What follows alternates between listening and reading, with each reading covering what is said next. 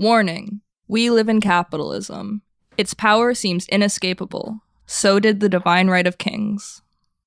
Coming up later in the episode, the real peasants of Toil Town have been hearing some funny ideas.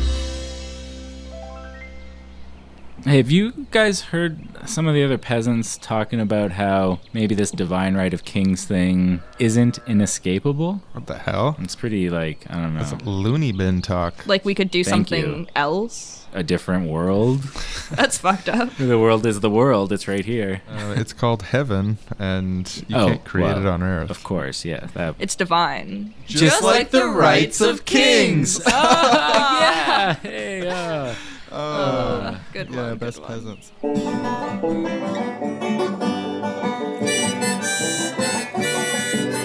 I'm wrong, you're wrong, he is wrong.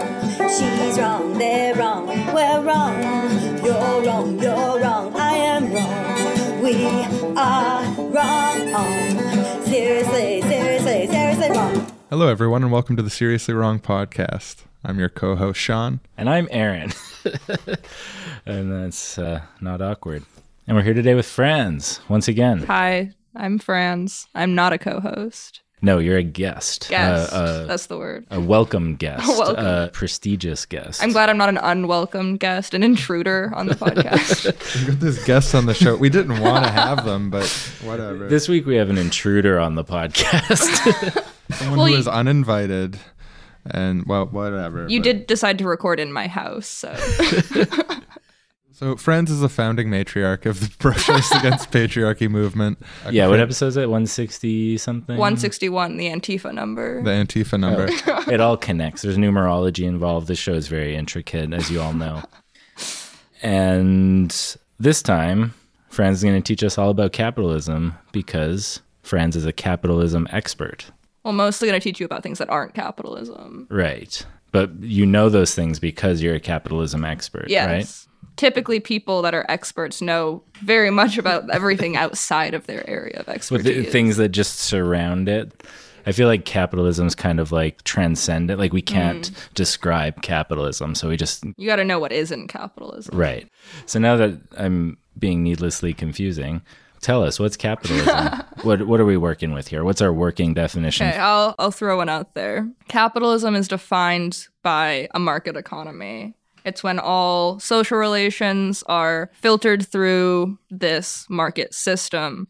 Everything that is produced to be sold on the market. Even that production process is produced by buying and selling labor. You know, there's workers, they sell their labor. There's capitalists, they buy the labor. You have commodity production for the purpose of creating exchange value. So goods aren't produced to meet people's needs. They're produced as commodities to be bought and sold.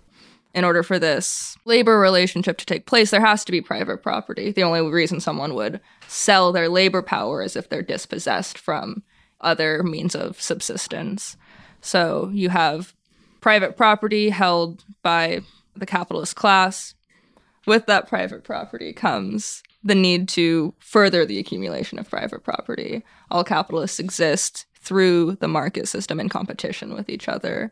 You got to have more capital, you got to employ more people, you got to use the newest technology, all in order to, get that low cost to compete on the market, get that cash. Yeah, you want to get as much of the value into your bank account, property holdings. You diversify, but Right. But ultimately, it's not just that you want that, it's that the system requires you to do that. Otherwise, you will fail to be a capitalist, and then you'll just be a lowly worker. or you're just a loser capitalist, a Right. subsistence capitalist. Yes. What, your business isn't growing and you're just making enough to live on off of your 3 employees' work? Wow. Loser. That necessitates a capitalist state in order to protect that private property relationship. So why would we just let some random people own everything? Oh, yeah. If it was up to us. Non-property owners outnumber Right. property owners. So, yeah, they need men with guns. Men and women with guns, let's be fair. Right. And genderqueer people with guns. Absolutely. Not in America, though. And they protect the capitalists. Right. Both with, the explicit use of violence, but also that implicit Yeah. threat yeah, of violence. Absolutely. Even, something that's not explicitly seen as violence, but, the possibility that you might starve, you could call that a form of violence. The end result's the same. You're dead. You didn't work for a wage. You don't have money. You can't buy food. It's not men with guns, but... Poverty is pretty compelling to experience as Right. far as like being motivated to do things. Poverty's rough. Yeah, and if you're like, oh, that's not violence. I mean, like, if someone's dying of thirst and they're sitting right beside you and you don't give them water because it's yours, like, I don't know, maybe you have a legal case. You probably actually don't, but that's pretty Right. violent. So, I mean, if you don't want to call it violence, whatever. But it's pretty harsh. It's not nice. that's for sure. At a minimum, it's not nice. But it always existed. It's always been like Capitalism has always existed.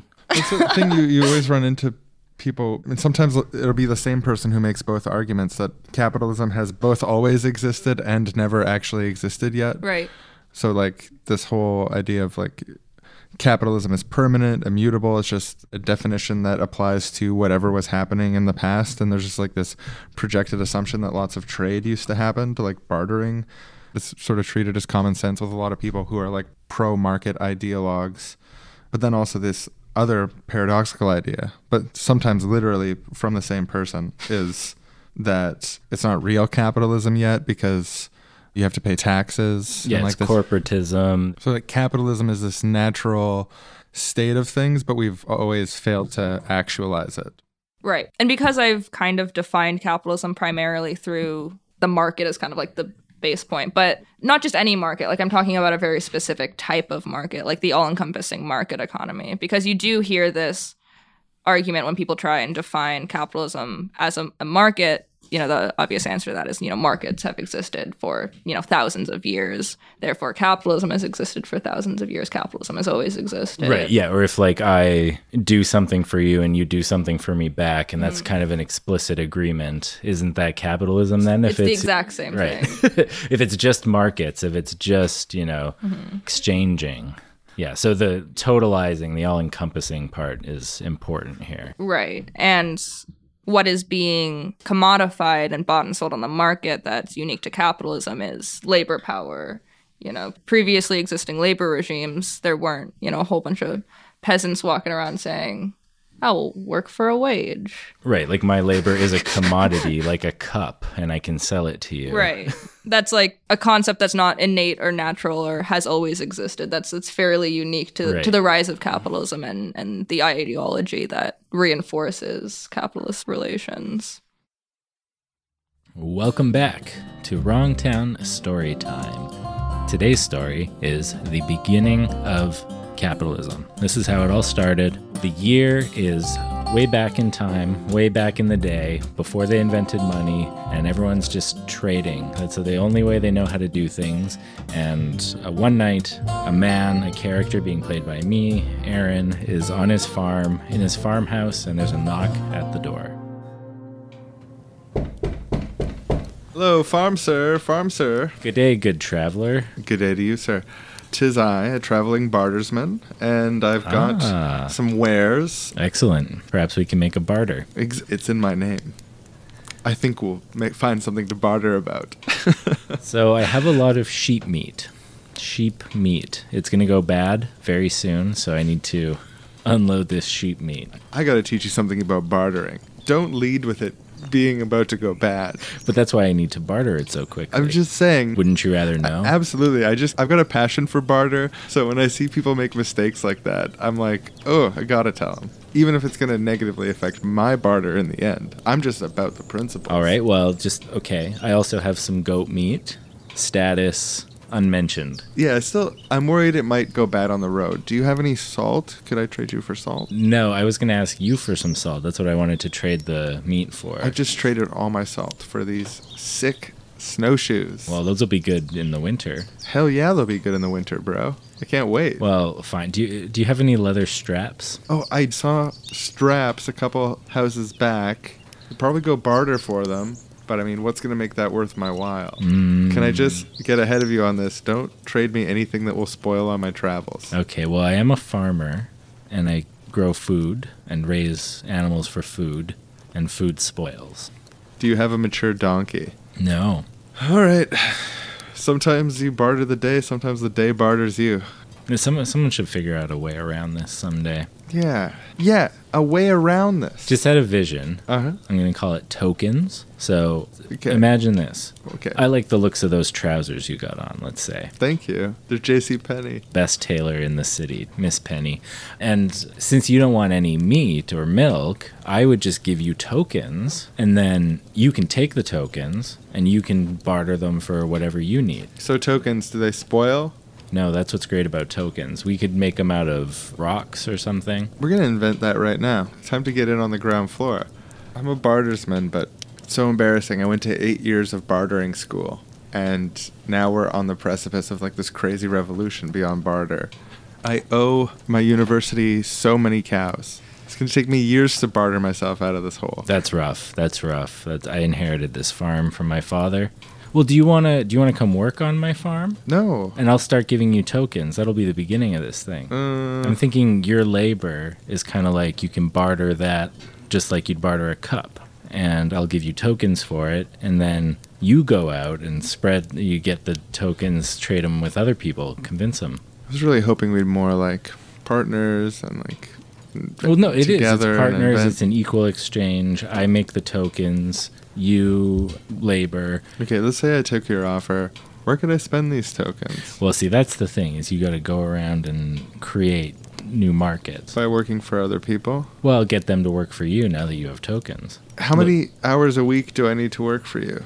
Sunrise to sunset, usually Every every day. Yeah. And then I need to proselytize and spread the word about the whole token system after sunset? After harvest season, you can just go. I won't need you anymore. So Okay. I think this is bullshit, but okay. I did inherit this farm, and need you to- didn't. So Yeah, you inherited it, so I've got to toil. Great idea. I like the idea, but man, this fucking sucks. getting those tokens, it's not easy. Well, except for me, because I'm going to create them. That sucks, but okay. That sucks, but okay, became the cry of 1,000 million people as capitalism spread about the world from this moment just depicted. Seriously Wrong Story Time. The end. And now you know more about history. Real history, not this fake history. I'm trying to push it on you. So the act of being like, oh, I'm going to sell some of my time and energy to someone who has more money than me, it's really weird when you look at it directly. So when did that start? Well, before I can talk about when it started, maybe we should go back a little bit. Whoa, shit. Let's do it. Back. That's us being sucked back in time. So you have these things called people.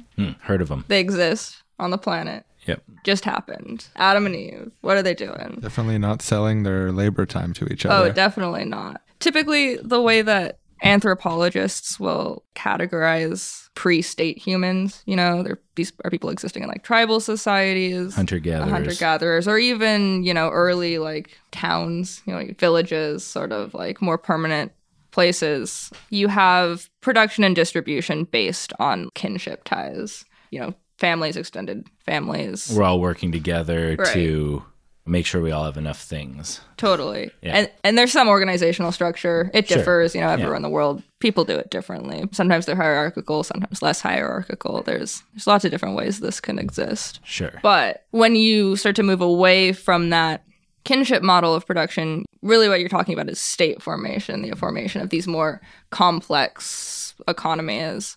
One way that I and a lot of other people like to categorize this transfer away from the kinship model is talking about it in terms of tributary societies or a tributary mode of production. Like in feudal Europe, you think about peasants and lords and whatnot. But I'm not going to be Eurocentric with this analysis. Wait. So tributaries, right. peasants and lords. What's the tributary? Like, what is Right. they're tributing their labor to the lords? Yeah, so it looks different in different places. It's typically defined by, the formation of a ruling class of some sort Right. that is going to expropriate some value from the laboring class. Right. And that can take a lot of different forms. Sometimes they're expropriating the products that they're creating, usually agricultural products. So you labor and then you have to give us some percentage of the crops that you produce. They can take tribute as labor directly, saying, a certain number of days of the week you have to labor on my fields rather than laboring on your fields. Right. Or later, this is getting a little advanced, but actually taking tribute in money once, rudimentary monetary systems begin to develop. So tributary refers to like giving tribute. It made me think of rivers. Yeah. Right. Yeah, and being downstream. It kind of works, right? Like you got the little rivers, they flow into the big river. Yeah, the value from each peasant's labor is flowing into the big value of the lord's estate. That's human hierarchy projected onto nature, like a motherfucker. But you can have multiple levels of these tributary relationships. Oftentimes you'll have, the big guy on top, the king or the sultan or, whatever this guy is, that'll have lower level lords. Right. They have to pay tribute to the king, and then they get all their tributes from the riffraff. Yeah. And then the riffraff ain't got no tributes. Right. They get tributes from cows or something, maybe. Yeah, sometimes cows, donkeys, babies, alpacas. Ooh. Yeah. Right. So this state formation, in order to maintain itself, to maintain this tributary economy, has to develop these different state apparatuses. So you have typically a military, if you're going to enforce it primarily through force or through violence.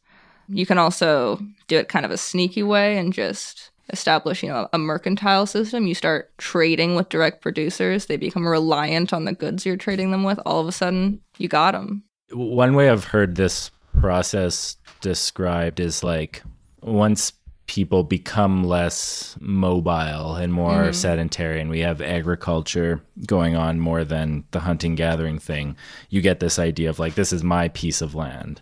And then once you have that, it's like builds on itself to like, okay, now I have a whole bunch of land and these people don't have any land, and so I can get them to work on my land. And that's how some of these hierarchies can start to form. Whereas the types of hierarchies that I think would exist in a society without property would have to be they'd have to be smaller, first of all, and there'd be less of a like power basis if they don't like control land. And even then, the way that land ownership worked in these various systems doesn't really look the same way as we think about it now under capitalism, where you own the land and people can't be on it. Like typically the peasants like lived on that land, and all of the peasants' ancestors lived on that land, and their descendants for the foreseeable future like lived on and used that land. They kind of came with the land. Right. They came with with the land. But the lord was oftentimes, like the way these hierarchies were formed is the lord had this excess of wealth that could be spent on a military, and so it was that providing of protection to the peasants, like, oh, we'll protect you from this other lord. Right. Mafia shit. Right. It's total mafia shit. And we now return to the real peasants of Toil Town. Yeah, I've always found the divine right of kings absolutely divine, I must say. I'd add to that, also inescapable. It's like, is it possible to get out of here? No. Where else are we going to go? Like, who would want to escape it? That's where the problem starts. I don't know. There's all these ridiculous ideas I'm hearing floating around about freedoms and rights and equality. What do they think? We're all going to have a standing army? It's ridiculous. No, standing armies are for some, not all. Someone's got to be in the armies. It's basic math. And if everyone has their own standing army, then who is going to pay them tribute to protect them with the standing army?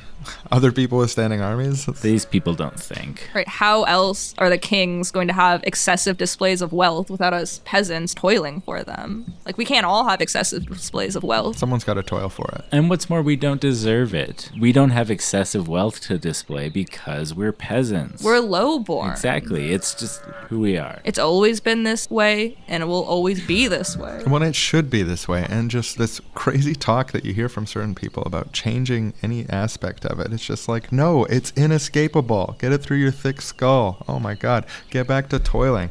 Someone's not toiling enough. You come up with this nonsense. Everyone I know who's gone down that road end up messed up in the head. They're unhappy all the time, constantly depressed, anxious. They start shooting mean looks at the lords. The lords get wary of them, and then, it's all downhill from there. Execution. I mean, before that, they're vagabonds, and then what else are you going to do besides execute them? That's a good point. That is a good point. Falling, falling, falling. That's the vagabond's way. Never rising, only falling. Falling, falling, falling. All vagabonds do. Falling, falling, falling. That's vagabonds. Yes. I was taught that rhyme as a young child. Were you? Oh, yes. Everyone learns that. Always have and always will. That particular nursery rhyme is inescapable. Stop it, you guys. You're going to put me to sleep. All the positive associations that nursery rhyme has for me. It's just wow. So, in conclusion, we all agree these dreamers got to quiet down and get back to helping us toil, right? Mm-hmm. Thank you. Or worse. I say give them 3 tries. 1, 2, 3. And then they can choose Vagabond or the fork. Makes perfect sense. That's it for now. Back to the show.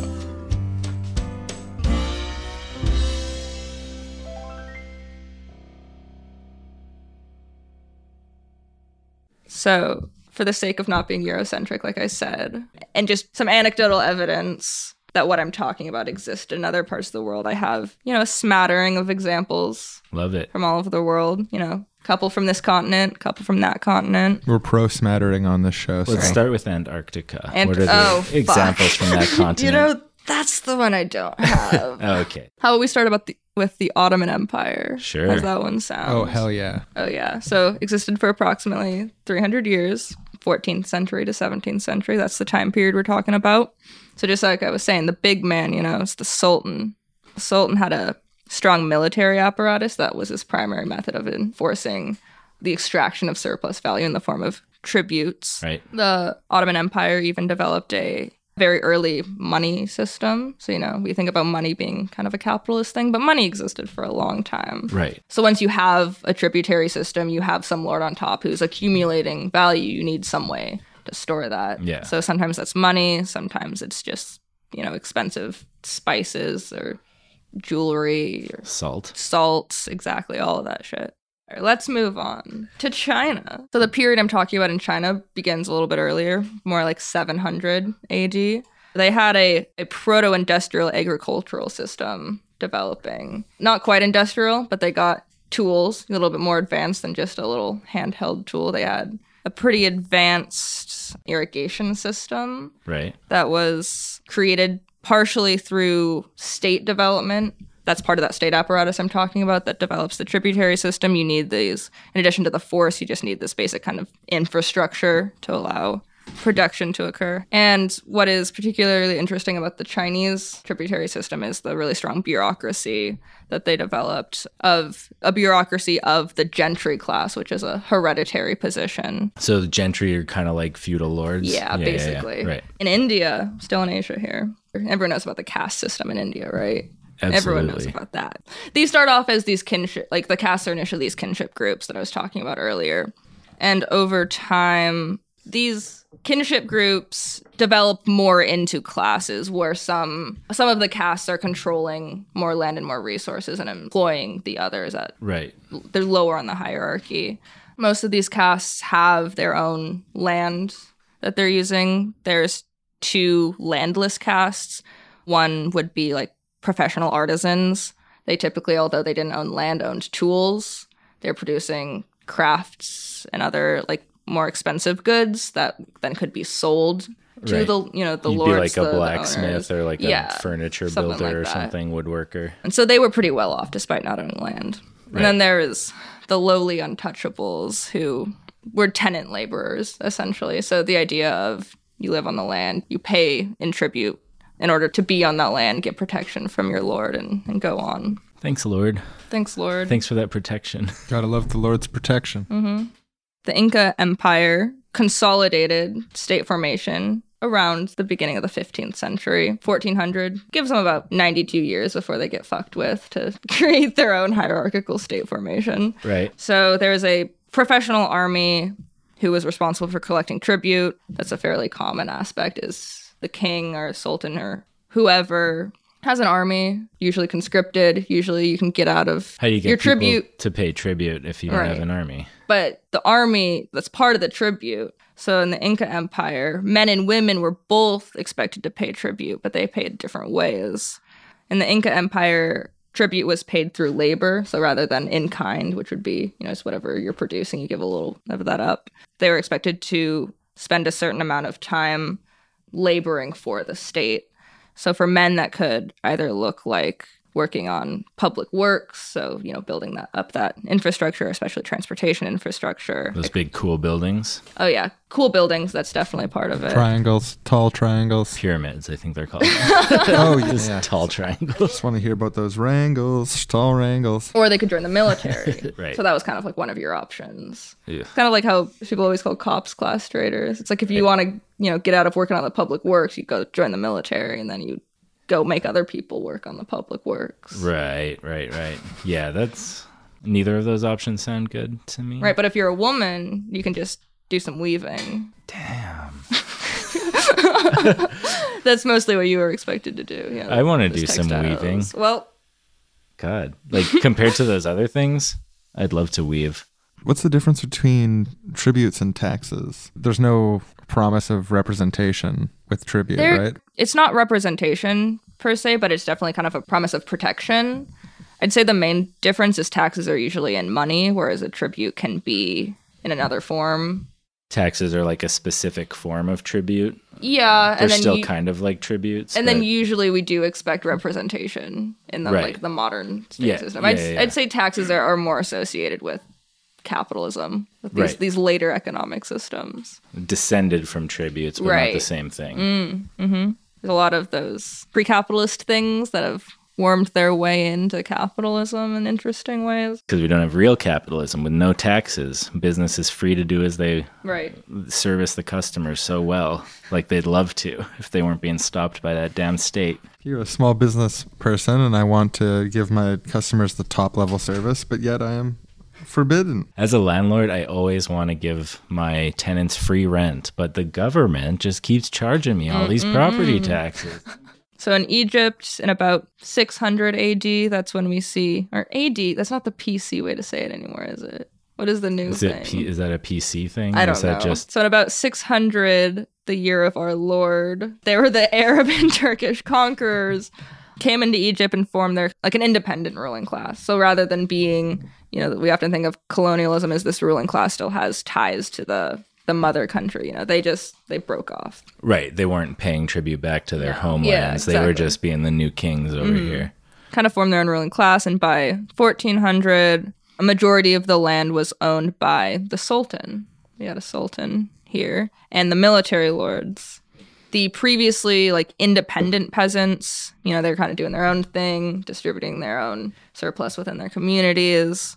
They become agricultural laborers that are still tied to this specific plot of land that they're historically from, but that land is now owned. Right.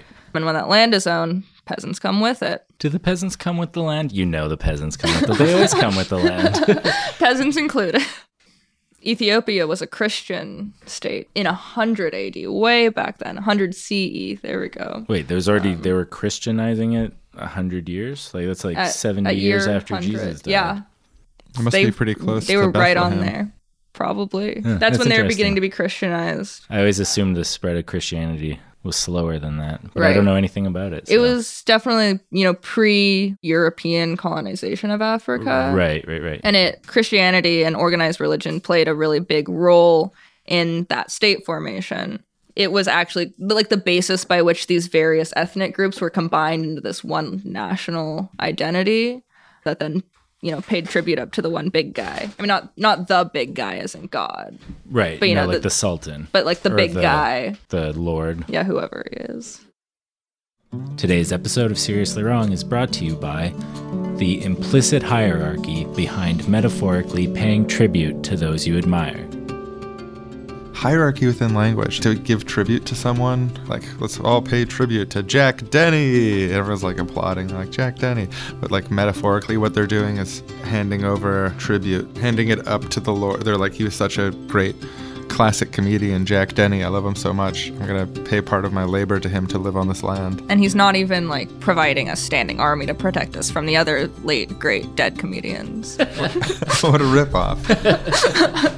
Only pay tribute to Jack Denny, the only late great dead comedian whose ghost has a standing army to protect you. Proud sponsor of today's episode of Seriously Wrong.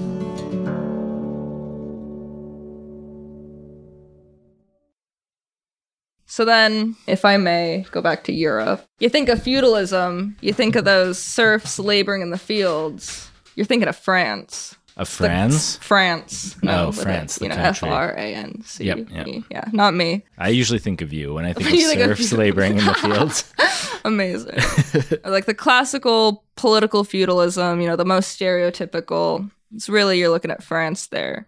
There's, the king, consolidated control over that region.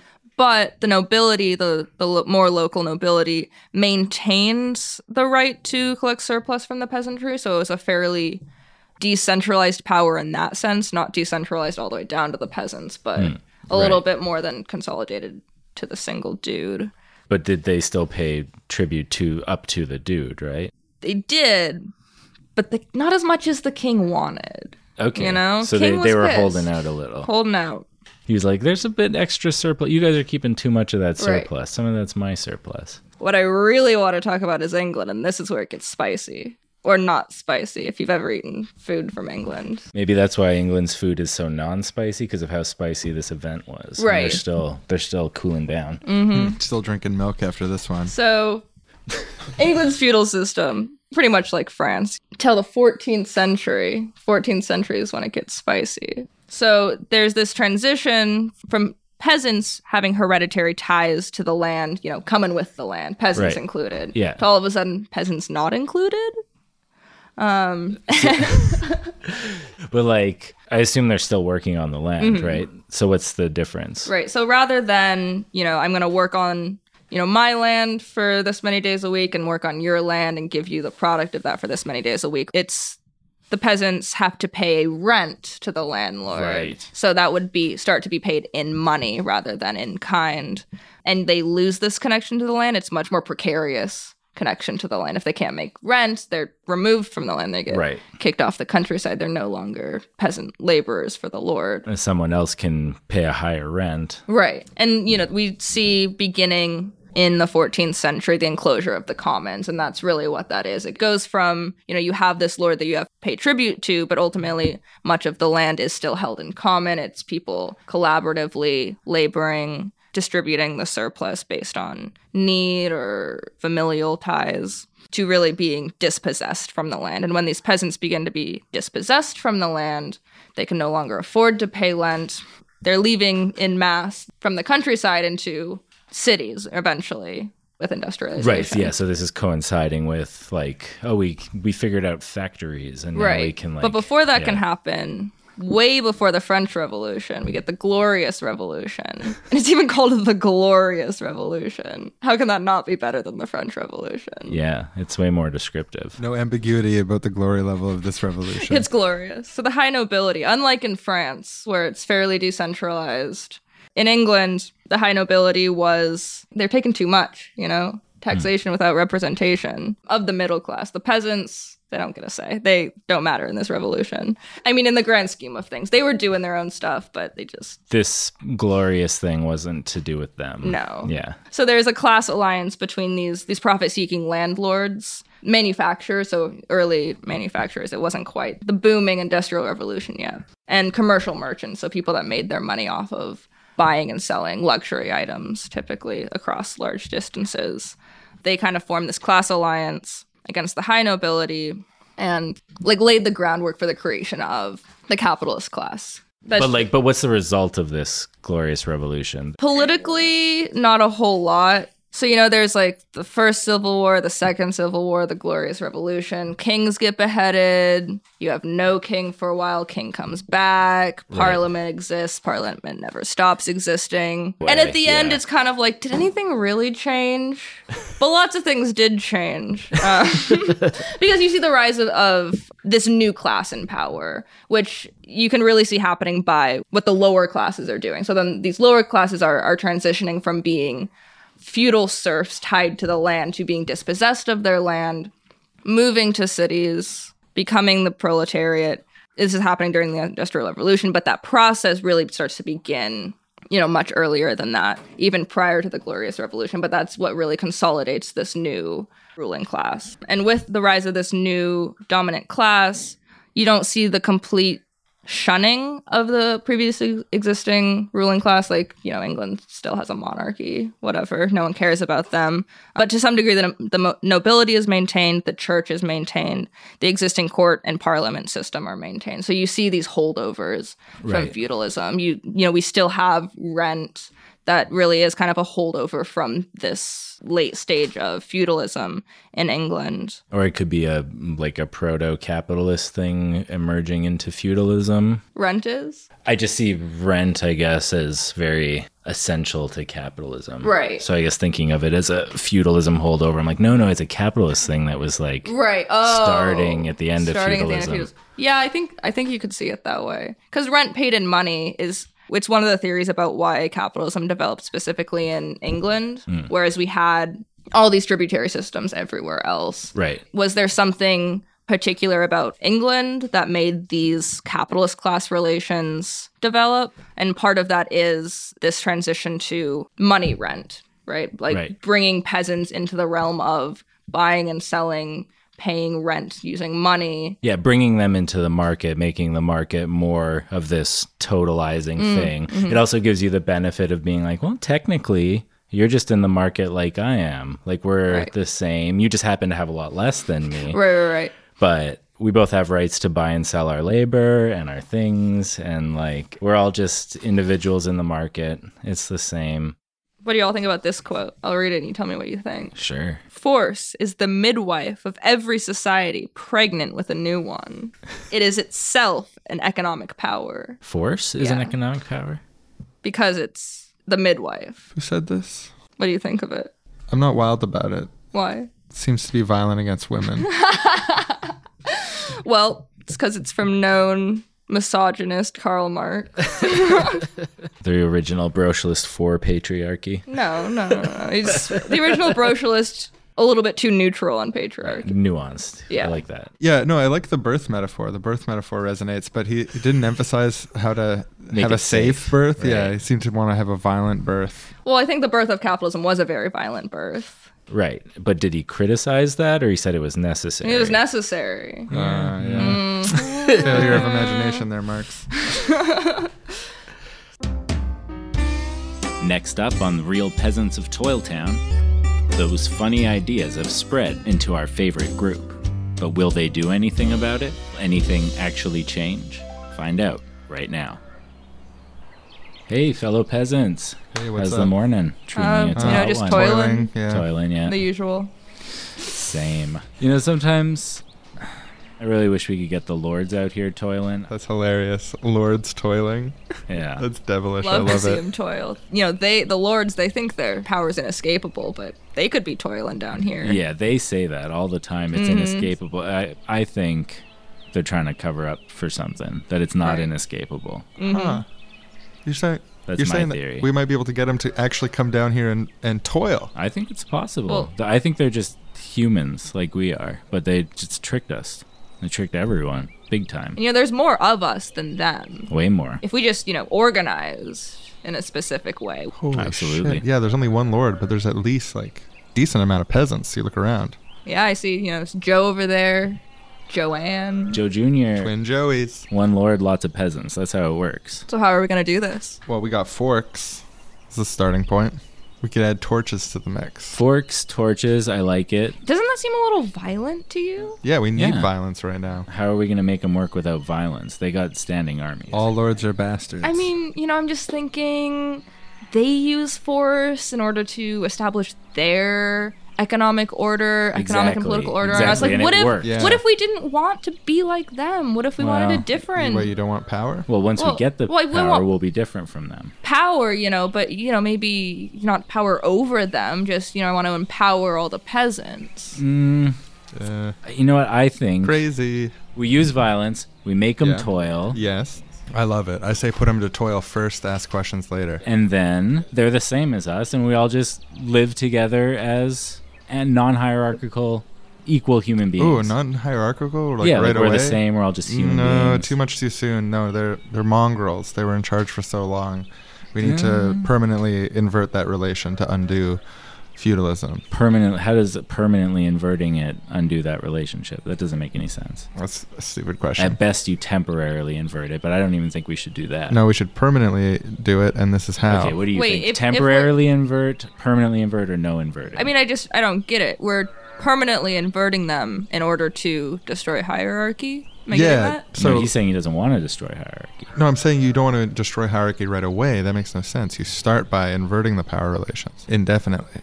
Why? It's a necessary step of history. There's like one path that history takes. Yes. Like, it's inevitable. Yes. It Well, I always agree with happens. that, but I think it's inevitable that we just skip right to it. I mean, it just sounds like we're never going to take down this lord. Like, can't even agree with each other. How are we supposed to get anything done? Might as well, just if you two would go listen back to to me toiling. about my great ideas, What's your great we'd have the idea? Lord toiling today. you haven't presented a single idea. What are you talking about? I'm the only one who has been presenting ideas. You guys are just shooting down my ideas. I say we get That's all this that guy happens. toiling ASAP. Oh, yeah. Now you're just going to make me toil while you don't toil? Yeah, we have to Yeah. make You know, toil you haven't first. changed anything with the Lords, right? Well- If you don't toil, you'll get in trouble, not me. And they argued, and no resolution was reached, unfortunately. Not this episode. Maybe next time on Real Peasants of Toil Town.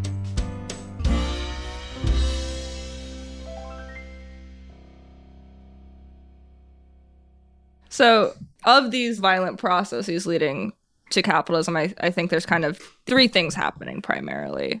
The first one is the enclosure of the commons that I already talked about. Right. You know, peasants kicked off their land, lose access to the means of subsistence, and the proletarianization of the peasantry, turning them into a workforce of wage laborers. Right. The second is a new dominant ideology that justifies the new economic order. So, can you guess what that's called? The ideology The new of dominant capitalism. ideology? Hegemony? Freedom? We're talking about liberalism. Oh, that makes a lot of sense. That's like that individuals are all the same. Like, yeah, we both have equal legal rights in this market system, except Right. I happen to own all this land and you happen Right. to not. So we're equals. Given equal rights, Yeah, equal force rights. wins out. What do you think about that quote? Wait, given equal rights, force wins out? Yeah. If two people have equal rights, the person has more access to violence and force. I mean, it doesn't always come down to force. A lot of the time it comes down to, I mean, especially in the modern day, like if you have access to better lawyers or if you have access. Argumentation. Yeah, Argumentation? ideas. The realm Are of ideas not violence? Almost never. They can be. It's a different Ideas type can of violence. be used to reinforce violence, like to normalize it and Sure. allow Oh, it to yeah. continue happening. Absolutely. Justify it. Justify it. Yeah. But it's not in itself violent.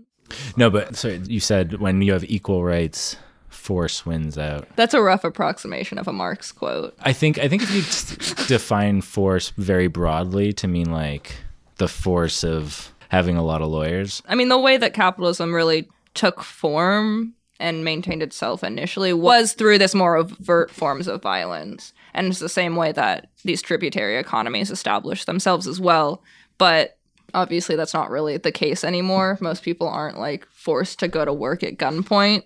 The forms of coercion that cause us to participate in this capitalist system are a lot more covert than that. Yeah, it's subtle, or there's like layers of remove and plausible deniability. It's just like, it's not me making you starve. It's It's just nature. the way things are, which Yeah. is ideology. Right. There we go. It seems like Marx is talking about a fictional scenario, though, when you talk about having equal rights and then force winning out. It's like he's talking about having equal rights to the same thing, or like, It's a critique of this liberal idea that equal legal rights is sufficient for Right. like equality in a meaningful sense. Like, you can have a right to buy food, but if you don't have the money to buy the Right, food, right, like that's yeah. not a right to food. So it's Yeah. about But I feel like, yeah, if you want to make that having point, a technical right without like the guarantee for actually obtaining it. yeah, there's ways to like get at that point that don't have to reduce everything to force, but that's okay. Yeah. Well, the third process of the creation of capitalism is the most anti-brocialist of the three. Ooh. They're all pretty anti-brocialist, but this one is about the reconstruction of patriarchy.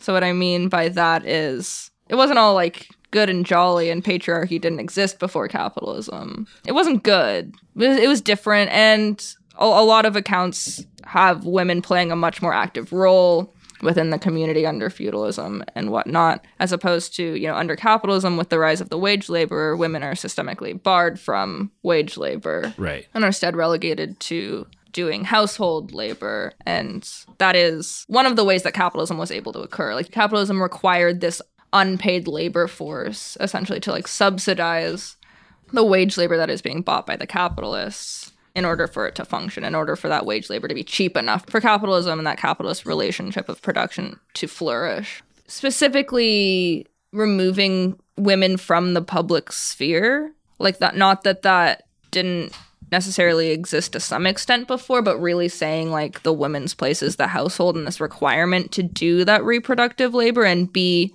not only like subservient to, but economically reliant on like her husband or father or the primary man in her life for that wage. It makes sense too that if we're moving into this system where market relations become more totalizing and everything in public life is beginning to be understood in terms of market relations, then excluding women from wage labor excludes them from public life as it's all market-based. Yeah, you need like a strong ideological reason to, like, if you're pushing forward this narrative of like freedom and economic liberalism, that in order to sustain a system where there's all this unpaid work being done, you need to have like an extra real push on the ideology to justify that difference. Because like being paid for housework still seems like an outlandish idea under neoliberalism, where that should be the most common sense logic ever. And you also see like played, you know, women peasants, they'd be out, you know, tilling the common lands. Right, it's harvest time. They harvest help time. out. Everyone helps out. Right. But then you also see see you at the common land, y'all. see you at the commons. Are we going to till that land? Yeah. But these other roles that women played, like as midwives, for example, that was something that like women, you know, stopped being able to do. Women played, you know, roles as healers who over generations developed knowledge of different plants and substances that would treat different ailments. I mean, you know, as much as anyone knew about medicine back then. But, you know, but they were inferring from repetition and right. But then that gets labeled as witchcraft and, you know, becomes illegal for a lot. Witchcraft. I didn't know that it kind of came like that. Like there's a huge connection between the enclosure of the commons and the rise of like witch trials and like the accusations of women being witches and execution of them. Silvia Federici. Read it. Is that an author who talks about this stuff? Yeah, she's great. Yeah, Caliban and the Witch is her primary work, where it's a whole book about like the enclosure of the commons and like the role that women played during that. So if the question is like, what does the reconstruction of patriarchy look like? I would say read that book. Right. It's a much more detailed account than I could go into right now, using lots of like historical evidence and all of that good stuff. But then you also see the criminalization of early forms of birth control and abortion. These were things that like women were like learning and figuring out how to do, figuring out how to not be involuntarily pregnant. Right, which ties you down to... Right, which makes you economically more dependent. Yeah. But that gets as well tied to witchcraft, especially as the necessary labor force is tied to the rising population. Right. Trying to, you know, inhibit the increasing population is inhibiting the growth of capitalism is a punishable offense. Godhead doesn't like that. The capitalism Godhead. Oh, yeah. Yeah, so there was the enclosure of the commons, which came with it the creation of capitalist private property, the hegemonic transition of ideologies into this economic liberalism, and then the reconstruction of patriarchy. So in England, there's this kind of transition through these three processes from like late feudalism into capitalism. Mm-hmm. And the first of those, I've heard it referred to as primitive accumulation. You said that when we were off mic. It's a Marx term. Yeah, so primitive accumulation is really, I think, a mistranslation. It would be more accurately called primary accumulation. So like really the first form of accumulation that allowed capitalism to happen. It was that consolidation of land and property and wealth into the hands of the capitalist class, and that's what made them the capitalist class. Like, we own this land now. It's been accumulated under this relationship we have to land now called ownership, and it's mine, and you can live here if you pay me rent. Right. And like the classical economic view of how capitalism came to be really sees this consolidation of class property being somewhat natural, being through like the skill and smarts of the capitalist class that were able to make good business decisions and just be wealthier and then, take advantage of that wealth. But actually looking historically at the events that led up to capitalism, it was a very violent period of time in history. It was forcing peasants off their land. They didn't willingly say like, yeah, we want to be, we want the means of subsistence taken away from us. We'd love to spend 12 hours a day working in your factory for very little pay just to survive. Totally makes sense that this land that my family's lived on for generations actually belongs to you. How silly of us. And it totally makes sense that women can't be part of the public sphere and have to do reproductive labor in the household and can't have any say over when they do or do not get pregnant. And all these things are natural. Their arms on average have smaller muscles, so this just follows from that. No, I read a thing on the internet, so take it with a grain of salt. I don't remember the source, but it was talking about feudal women's like biceps being like stronger than like the average modern day athlete, or something, and they had measurements, and they're just like swole women serfs. Today, on a very special episode of The Real Peasants of Toiltown. The world is changing rapidly. Everything's different. Ideas coming out of here. No, but it's up is down, left is right. What's going on? It's a whirlwind. Back to the Toiltown. Back to those peasants. Back to the peasants.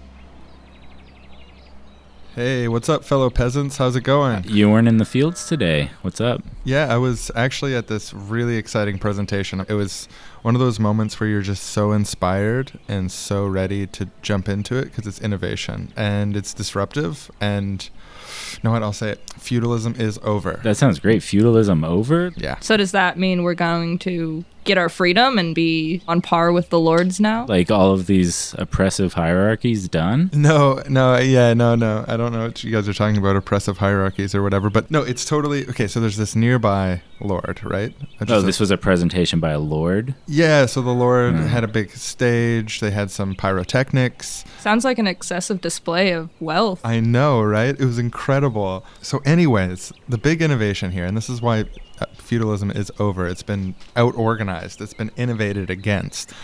So you know how it used to be that we'd go toil on the fields for the Lord as a tribute? We don't have to do that anymore, is that? Oh yeah, no more toil? If this system picks up, we're actually going to be paying a monthly rent. And we live on our land with our historic ties, and that just continues on as it was? What if I told you that there's a new system right around the corner? It's a little different, but under this system, you have no ties to any land. So what happens if I get kicked off the land? Do I get to pick a different lord who's, maybe nicer and against this whole domination? Yeah, sure. Do those Give exist? Give it a shot. Anything's possible.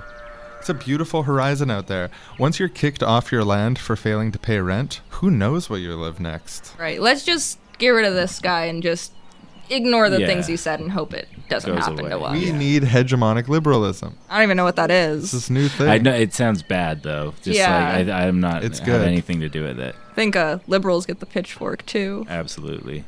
All right, so we got these pitchforks here. I'm sort of reading the tone of the room right now, and the vibe I'm getting, and interrupt me if I'm wrong, is that there's still a little bit of convincing to do. Maybe it would be better if you just left and became a vagabond. We wouldn't have to use these pitchforks. Well, have to. I mean... You know what? I'm just going to go become a vagabond in the city. All right. Let us know how it is. Spread these ideas.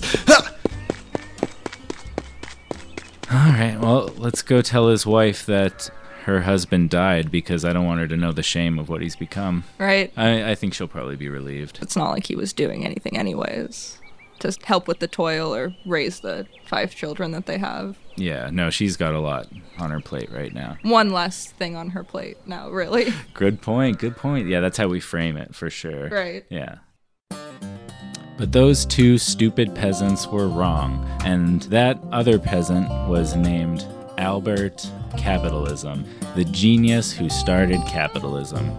After he left the estate that day, he started as a vagabond, but that's not where he stayed. When the city opened its first factory, he was in line day 1 for a job. Through hard work and perseverance, he worked his way up the factory hierarchy and became the factory owner. All the lords in town were so impressed that they listened to his ideas, and that's how capitalism began. The end. Okay, so this is developing in England, but then capitalism spreads around the world. So this process of primary accumulation has to spread. Like, I'm seeing this as very much in line with what we were talking about earlier, the totalizing process of the market system becoming the only public sphere is framed through these market interactions. So like violent acts of seizure from those who've lived on the land for generations, and their labor becomes a commodity to be traded on this one market. And that's the market system worming its way into every aspect of all things. Right. Yeah, we see that process, first occur in England with the original development of capitalism, and then get repeated throughout the globe through colonialism. Oh, so it wasn't just other people saw it and thought, hey, that's great, let's do that too. England, there was a colonialist aspect to this. A lot of people think that like there's these natural progressive steps that happen throughout history. Like every single society is going to start off this way, develop, the tributary mode, and that's going to naturally lead into capitalism, which teleological. Right. And I think that's pretty flawed. I mean, a lot of places around the world did, develop similar tributary modes of production as an outgrowth of this consolidation of power. Really, there is, an argument of people that study this time period on whether or not capitalism was a force that primarily originated in England and then exported itself versus it was kind of developing independently all over the place. Right. But we see oftentimes with colonialism, the first step isn't necessarily to bring the colonial subjects fully into capitalism in the same way. They're not proletarianized necessarily. They're not necessarily wage laborers. We see the capitalist nation skimming off the top of existing tributary systems. Right. So just becoming another layer on top of. Right. Right. And then, taking that wealth that is accumulated, bringing it back to England in order to subsidize the developing capitalist mode of production. Right. And that's where a lot of that, this is why it's a process of primitive accumulation, and because primitive accumulation was, the necessary step in order for capitalism to develop in the first place. At this point, capitalism is already developed, but it wouldn't be able to grow and expand without these additional inputs from colonization. Okay, so you have this colonialism where they're skimming off the top, and that sets the stage, I guess, in a way for the capitalist modes of organizing to filter back downwards again. Like, it's not an initial, like, you have to switch right now imposition, but the logic of it means that once those incentive systems are in place, it's going to start developing in that direction. Right, exactly. Like, these different economies can be brought within the capitalist world market without necessarily becoming capitalist internally. Right. So the capitalist world market can be made up of capitalist economies and tributary economies and all these different kind of piecework together as long as they're part of this global market. But it transforms the existing economies because of that need for demand. Like, demand is not something that inherently exists. Like, peasants that already have access to subsistence aren't going out there and demanding things on the market that has to be manufactured. Yeah, you got to pay people wages if you want them to buy their stuff. Basic boss logic. Right. And then you have to make them dependent. A lot of the really early commodities that became global when this initial era of capitalist colonialism in like the Caribbean and in like North America, you see sugar and tobacco being primary commodities. Like, neither of those things were things that were common in England before that. They weren't things that the peasants were relied on or that they would just naturally want or need. They had to be introduced in a level of like addiction or dependency in order for them to want those things. With sugar, it was particularly because they were so malnourished. They had so little access to like actually nutritious foods that they needed that like stimulant of sugar to just like get them along throughout the day to produce things. It's just calories. Yeah, it's interesting because like when we talk about like modern day capitalism or neoliberalism, people are still talking about this ongoing process of everything becoming marketized, like universities having less resources to direct towards things that might not be so beneficial for the market, like the arts, and it being more beneficial for them in this market system to direct more resources to engineering and other things like that have a very set, understandable function within a marketplace. So it's interesting for me to think of this process of totalizing as one that just continually enters into more and more spheres of life. Totally. I think I dislike the framing of primitive accumulation or primary accumulation because it does seem to relegate that process to it happened once, we established capitalism, it's over. David Harvey has this similar but different concept that he calls accumulation by dispossession. So it's any sort of accumulation that happens at the expense of someone being dispossessed from something that they used to have access to. Right. And so, the peasants being dispossessed from the land. Then we see when privatization in the era of neoliberalism occurs, you see people being dispossessed from these state-provided resources, like the welfare state being eroded. With colonization, we see people being dispossessed from their traditional ways of life or other forms of relations that aren't capitalist in nature. And we see that continuing to happen throughout the 20th century with new forms of economic imperialism, with the creation of the World Bank and the IMF that, have these noble goals of helping the world develop. But the way that they do that is giving out loans to historically underdeveloped nations and then trapping them in this debt cycle and then forcing them into the capitalist world system. So yeah, then that's capitalism and we're there. And that's here we are. Nothing's really changed since then, clearly. Well, it's been ongoing, this more and more marketing, everything. Right. And yeah, I wouldn't say it's just a linear kind of getting more of. Yeah. I think people, especially leftists, do kind of frame capitalism in the sense of it's just kind of getting more capitalist, and at some point it's going to run out of capitalism to do, and that'll be the final contradiction that makes it all fall apart on its own. Right. And I think the problem with that view is that it's very adaptable. Capitalism formed in this one way and it adapts to changing conditions. And initially in the beginning, relying very heavily on overt force or threat of force to make people work. We see that a lot less. You still see, workers trying to unionize being beaten by the police a little less frequently, but it still happens. But, the primary forms of coercion, they change with the times, whatever is more effective. There is a degree of, that American dream, that class mobility people have of you can work your way up, that, that does exist in some cases. And it's that's not capitalism being nice necessarily. A lot of times that's just reinforcing this class system. If people believe there is a way out for them, they're a lot more likely to be compliant in their current situation rather than trying to overthrow the whole system. Yeah. It's not like anyone sitting and planning that, but it's just the way it functions is not everybody can do that.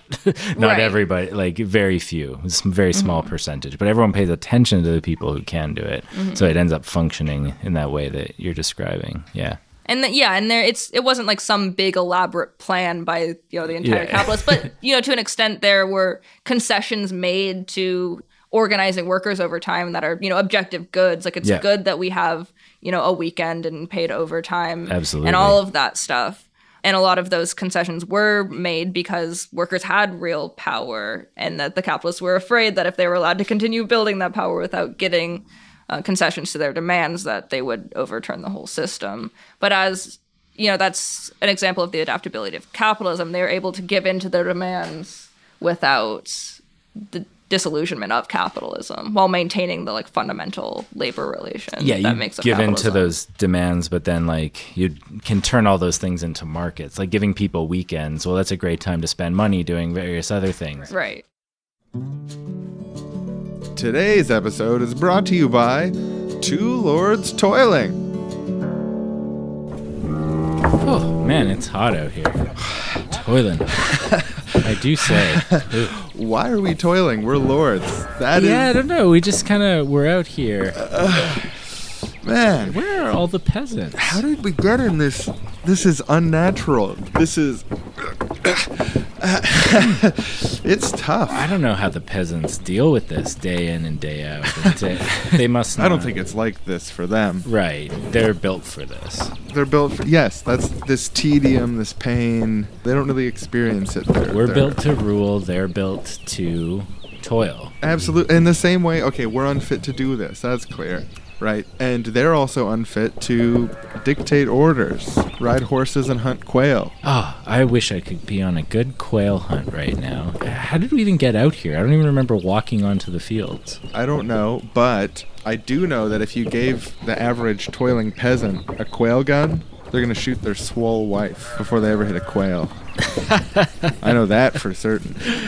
Yes, they would. They don't have the proper brain for aiming or for experiencing tedium, as you mentioned. I'm not even sure the word tedium could come out of their vulgar mouths. I mean, you could probably teach them to mouth it, but I don't. They wouldn't get it. Yeah, they might be able to repeat the symbols, but they would never understand the meaning. Yeah, exactly. I'm not sure they experience any meaning. I think they're just symbol repeating machines that are built to toil. That makes sense, that they don't have any subjectivity. They've evolved to seem like they do, to try and trick us into treating them better, when really they should be toiling. So yeah, I guess in summary, like the experience of toiling here has reinforced my pre-existing views towards the peasants. Yeah, definitely. They should do this and we shouldn't, and this sucks. And so the opportunity for empathy was missed. The end of the commercial. Proud sponsor.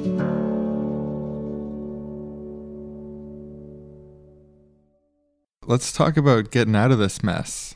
Do we need a new primary accumulation, or like a version of that? Like, what's the force? If we're Marxists here, and he says all these changes happen to force. Yeah, me neither. I don't know. Sometimes Maybe it seems like I am, but then I don't think I am. But if these transitions always happen through force, as he said, like what are the forces we need? Like, how do we detotalize? I get like that would be the way out, maybe detotalizing the market. Right. Increasing the amount of in-kind transactions going on in society. Returning to the true, authentic feudalism. Well, no, yeah, it's weird because like saying in-kind transact, like you want that, but you don't want feudalism, obviously. Mm-hmm. Yeah, and I think we need to address the accumulation through dispossession somehow. I mean, we need to repossess. Is that the opposite of dispossess? Yeah, return things to their owners. Is that? Well, but that's no. That's regressive. We're not talking about going back. We're talking about creating new forms of economic relationships that are more egalitarian and don't coerce people into selling chunks of their day to other people who are going to treat them like shit. So like we want to unenclose the commons. Right. We want to bring back the commons. That's a good. We want to deconstruct patriarchy. Decommodify labor. Decommodify labor is a big part of that. But you have a way to do all these things, right? A step-by-step process for us all to follow. Oh, yeah. Well, I don't have a perfect process, but I have a few ideas. Cool. That's better. 4 broad processes that I think would be necessary. Looking at the forces that brought capitalism to be, I don't think we don't need to just like replicate those for something else. Right. Or do like reverse it back to the other thing. This is the next step. The next step. And we don't want to transition the same way capitalism did. Like ideally it's not violent and destructive and causing unnecessary harm and domination. I'd say we should avoid those things. So yeah, we're talking about an ideal transition to post-capitalism, not a likely one. Well, I'm saying a transition should include these elements, and these elements can be violent or not. So here we go. The first one is that change in dominant ideology. Right? We need a counter-hegemony to counter the existing ideological order. We need to put out there, these are our ideas, this is how they could actually work, and challenge the notion that the capitalist ideology is like innate or true, or that humans have always done these things, or that the structure of reality is capitalist, and that's the water that we've always swam in. So you're saying there needs to be a real shift in ideas. So breaking down the ideas that currently exist, showing that they're not innate and natural, Absolutely. always true, and then presenting alternative ideas. The second one is we need infrastructure for a post-capitalist world. You know, any sort of these large-scale economic transitions. With the rise of feudalism, we saw state infrastructure in the form of standing militaries, in the form of transportation infrastructure, highways and roads, Right. and irrigation systems for farming, those sorts of infrastructure. With capitalism, we see industrialization, the factory system, and as capitalism evolves, these new capitalist infrastructures. And one, like, with the Soviet Union and that attempt to overthrow capitalism, we see them by and large trying to employ the same factory system for a different outcome, and ultimately that leading to a lot of problems. You can't just say, like, okay, we're going to have the same exact factory system, which was developed in these hierarchical conditions for these specific purposes, and just say, now they're going to serve a different function. Like, we need to develop new infrastructure to support, to like reimagine, not just reimagine, but actually put into practice the way that cities are built, the way that things are produced, so that they are ecologically sustainable, so that they're not geared towards reinforcing exploitation and domination. And with the rise of capitalism, talked about earlier, we saw the consolidation of a new form of class power, specifically when I talked about England and these like different class forces, the manufacturers, the landowners, and the merchant class kind of coming together, and the consolidation of class power against the existing ruling order. And so traditionally in the left, we see that as workers' power to oppose capitalist domination. The workforce, I think we also need to be talking about as workers become more precarious in the way that capitalism currently exists, with the workers by and large being very precarious, with a lot of people being excluded from the workforce, and with our level of technology being able to sustain a much lower participation in productive labor. People just need to work less because our technology is better. We don't need everyone working 40 hours a day in order to sustain like a comfortable life for everyone. Right. People need to work 40 hours a day because they need to make money to buy things under capitalism. Right. Week. Yeah, Right. 40 hours a day. You both said it. So I think we need to see a growing class power, not just in the workforce, but outside of it as well.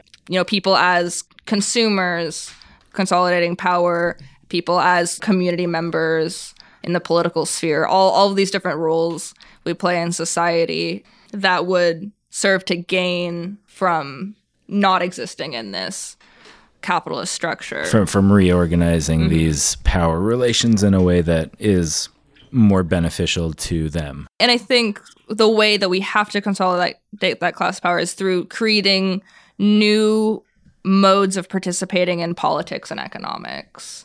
So right now, there's a very limited way in which the average person, the average, worker or whoever can influence the economy or the political structures around them. And so creating new forms and new institutions that seek to become the new ruling order. Right, sort of parallel systems that scale and can take precedence over the currently existing forms. Right. Yeah. Well, yeah, and I wonder if there's stuff that's going on right now that is sort of, we can't see at the full shape that it's going to take, as there's a transition from like one mode of relations to another, where like I've heard people talk about it in terms of stuff like zero marginal cost, where you can make unlimited copies of things without having the production cost repeating. Yeah. And how that can like be potentially the start of a post-capitalist society. Yeah, there's definitely productive forces coming about that kind of undermine base assumptions of capitalist economics like that. Yeah, and I think, as I said, with capitalism being adaptable, I don't think we can just hedge our bets on these new technologies rendering capitalism no longer possible, but I think it presents a really good opportunity. If we can seize on this moment and start to build something else and put something else into existence, we can't just expect that to happen on its own. No, yeah, we need to be. It makes these non-market spaces possible. Like we can fight the totalizing system of market relations by taking these potential spaces and opening them up and building new infrastructure in there.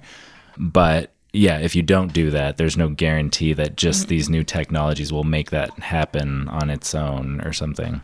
Right. Yeah, right. I hate to be like such a pessimist, but Go for when it. you look at like the sort of the pre-capitalist mode and the capitalist mode, when you're describing in terms of power dynamics, like the power dynamics remained pretty consistent. They like expanded in different ways, but there was still this really harsh power distance and like. Well, the power dynamics between like landowners and kings changed quite a bit, and now like kings fell way out of style. Like when you talked about this glorious revolution, there was like this element of those power relationships being challenged, but only in the upper echelons, like the peasants still on the bottom. Like the way they were on the bottom changed and got worse in certain ways. Worse in certain ways and better in other ways. Right. And it also goes back to the offhand and frankly shitty comment I made about the likely versus desired transition to post-capitalism. Because like, what if we're like, oh, we're against totalizing markets, and there's some sort of transition away from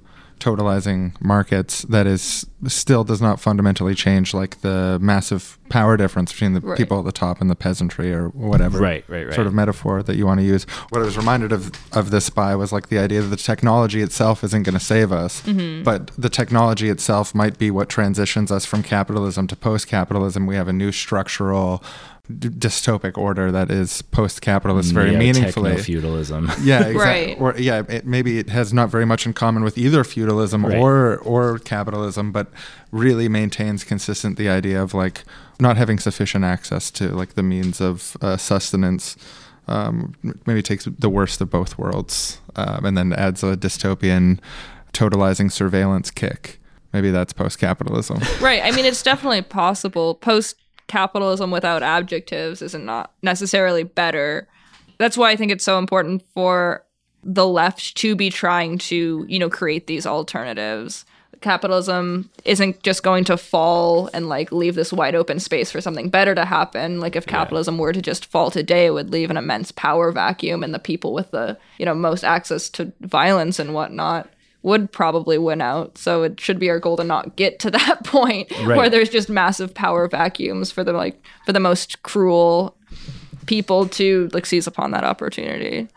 Yeah, well, like we're just all kind of disagreeing here with this teleological view that there's these necessary stages of history and it's just going to happen. And not that we shouldn't play a part in that, but post-capitalism is going to be great. It's communism.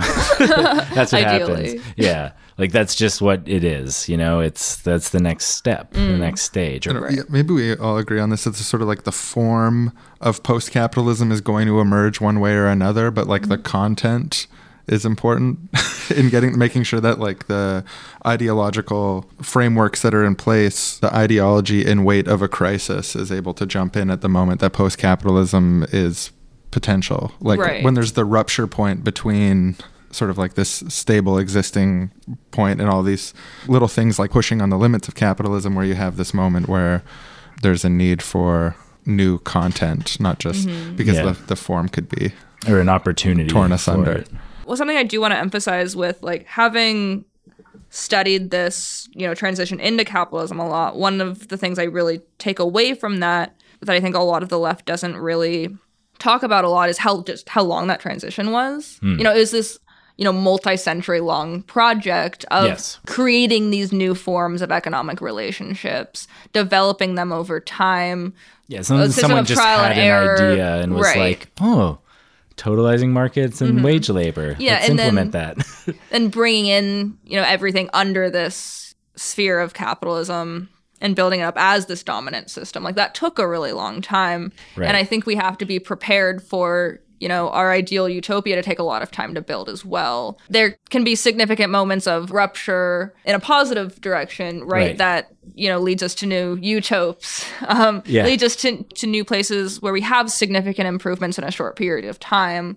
But in order to like fully form a completely different system that is absolutely distinct from capitalism and free of that specific type of hierarchical domination, and ideally free of all forms of hierarchy, it's going to take a really long time. And we have to be, prepared for the long haul of not seeing all the fruits of this in our lifetime or our next generation. Like just imagining you can take everything over and then just implement it right now and you're there. And there's not going to be like one violent revolution that's going to put our ideal world into existence. Yeah, I mean like a process of becoming a new type of social system, you got to feel your way into it, right? Like you can't just like, boom, I had an idea. It's communism, and now we're all doing it. It's Right. It's like the pool is cold. You got to dip your toe in, get everyone used to it, wade your way out. It was just and like figure out like how it works and what is working and isn't working, and correct on the fly, and like it's like none of this stuff is all figured out.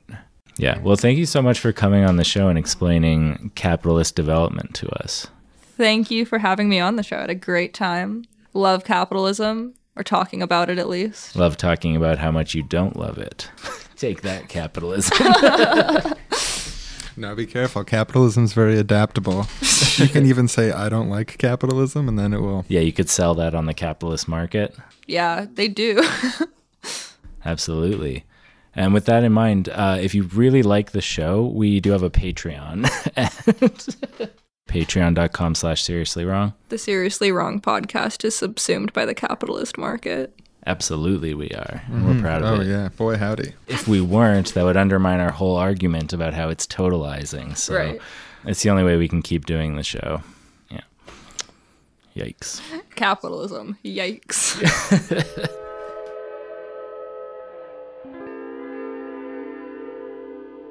Well, that was a lot of fun, wasn't it? Yeah, it was great. Franz is great. Franz is an expert. Always an honor to have Franz on the show. The Franz and me bows to the Franz and Franz. And bows to the Franz and all of you in the audience. But also, this show can't happen without the help from our sponsors. And this week, our sponsor is a very special group. It's called the Alfred Capitalism Memorial Foundation. Now, the Alfred Capitalism Memorial Foundation, we're in contact with, what is it? His great niece? Double check with her. Edith Capitalism. Edith Capitalism. She's so sweet. Wonderful woman. Yeah. And she really makes the show happen. She made this show happen. And as our way of saying thank you to her and to her legacy and to the big man himself, Alfred Capitalism, we're going to play this thrilling instructional tape called Rising, Rising, Rising, the story of the vagabond who wouldn't fall. And just for clarity, this is a tape with a visual element. So we're going to be putting in a tape player, but also a tape display unit. Yeah, with the screen. There's a visual element here, with the screen. And some people like to know that. It helps the mood, so... But other people prefer not to know that. They're infuriated by it. But hopefully you're in the former category where you're like, oh, what an imaginative sort of new brainscape I'm in. Because I can imagine the screen element. It's not merely a radio play. This has got a screen element. And I'll just put this in here. And I'll press play. Falling, falling, falling. That's the vagabond's way. Never rising, only falling. Falling, falling, falling, all vagabonds do. That's vagabonds. I don't care, Dad. I'm going to the city. I'm going to become a vagabond. When I'm done, that rhyme is going to be forgotten by history. Oh, I'm just so mad I'd stomp on my hat. Ugh. Stomp. Dad, that's your only hat. On the hat. Well, you've driven me to this, boy. Becoming a vagabond. I'm still going to the city and becoming a vagabond, Dad. No matter how hard you stomp. Remember what you did to my hat. Sort of cutting off your nose to spite your face. You've damaged the hat. That's my point.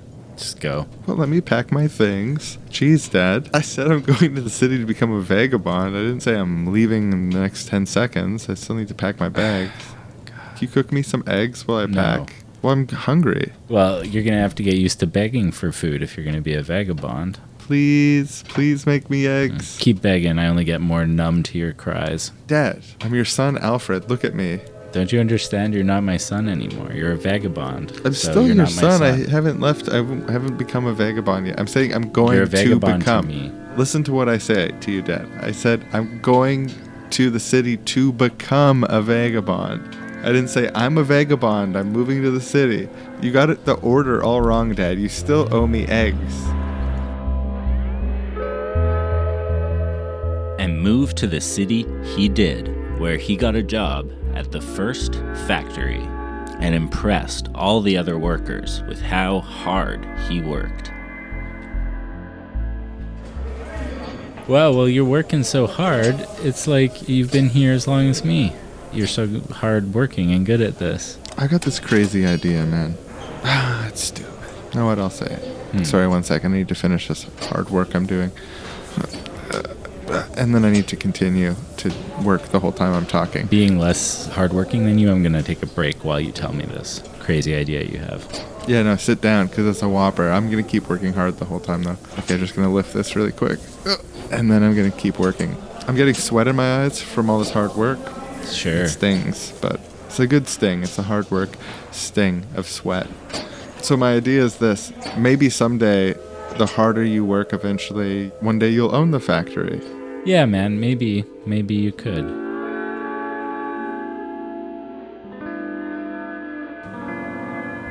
Alfred, will you come into my office? Sure, Mr. Factory Owner, sir. You've been here for 7 years, and you've been so hard-working. Oh, thank you, sir. I found out I'm dying. Oh, no, you're dying? What's good news for you? No, that couldn't be. I'm giving you the factory because you worked hard. What? And you're absolutely right. That's how the system should work. And I want you to have the resources to spread this idea. But you don't want to give it to your son? That's not how the system should work. Instead of giving things to your kids, you should give it to someone you know who's really cool. And so, Alfred Capitalism got the factory, he changed the factory into a book factory, and he printed books about his ideas, which he called Capitalism, after his last name. Mr. Capitalism, the Amazon basin is being massively destroyed by your system. Is that because of you, sir? No, they don't have the right kind, they don't have enough capitalism yet. It's corporatism, that's not real capitalism. Read my book, it's all in the book. Hundreds of people don't like capitalism, sir. What do you say to them? Not liking capitalism is not liking hard work. It's a system of hard work, where hard work gets rewarded. If hard work isn't rewarded, it's not capitalism. Mr. Capitalism, what about all the people who work really hard and aren't rewarded? I already told you. Corporatism. He threw a glass at my head. It broke on the wall behind me.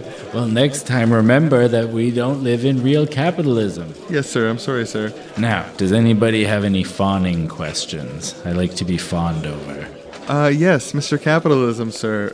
How does it feel to give more to charity than anyone else? Well, given that even after I give more than everyone else, I still have 10 times as much money as everyone else, it feels pretty good. I get to flex on everyone, but feel no actual negative consequences myself. Mr. Capitalism, the system you've created has put billions of people into perpetual debt bondage, been instrumental in the suppression of people along race and gender lines, sex trafficking, environmental devastation. No. All that stuff comes from governments. Taxation is theft. Read Economics 101. Mr. Capitalism, is there any lessons that the viewers who are looking at this screen can take home? Yes, let me look straight into the camera so that when you're looking at the screen, you can look straight into my eyes as I say this. I can imagine Mr. Capitalism so vividly on the screen. When I was a little boy, they always told me, falling, that's the vagabond way. Never rising, always falling. Falling, that's what vagabonds do. That's vagabonds. But I knew that vagabonds could be more than that, and that the world could be a different, better, amazing place. And if you all work very, very hard, very, very, very hard, no matter how many eggs your father does or doesn't give you, you too can own a factory. Everyone can own a factory. Every person on this planet could own a factory if they worked hard enough. That's the beauty of this system. So take that into your heart and go out into the world and grab it and take it for yourself. Thank you.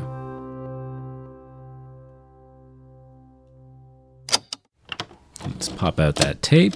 Wow, yeah, what an inspiring ending. Yeah, really wonderful stuff. I especially loved the mathematical argument, very central to what he was saying, in that if we all work hard, we can all be masters and holders of wealth. The pie can always grow. Exactly. Yeah. We can all find people to languish under us.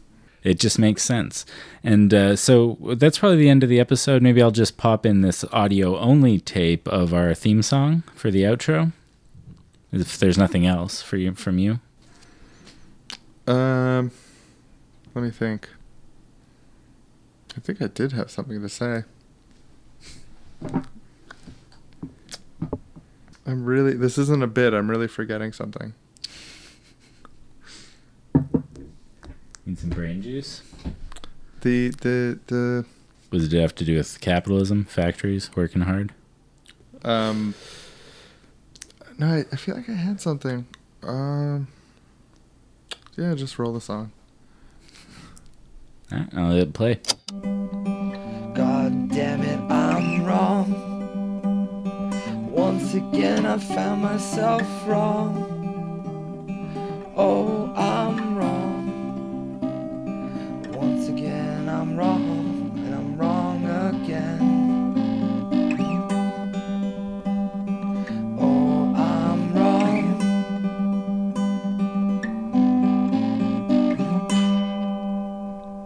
Next time on Seriously Wrong, does listening to Seriously Wrong increase your sperm count? What about your egg count? All sperms point to yes, it does do those things. We've multiple studies, and it's a little bit early to say, but... Yeah, I don't know about studies. I don't know if I trust that science. But let me just say that since I started listening to Seriously Wrong, my sperms have been so lively. It seems more alive, you know? It seems full of life. It's really one of those rare instances where science lines up with intuition, which lines up with common sense. Listening to Seriously Wrong increases your egg count and your sperm count. Yeah, if it does it for sperm, it must do it for eggs. It's the female sperm. Gamete meet gamete. That's how babies are made. Gametes meet gametes. When two gametes meet. That's the spicy gamete ball. Yeah, exactly.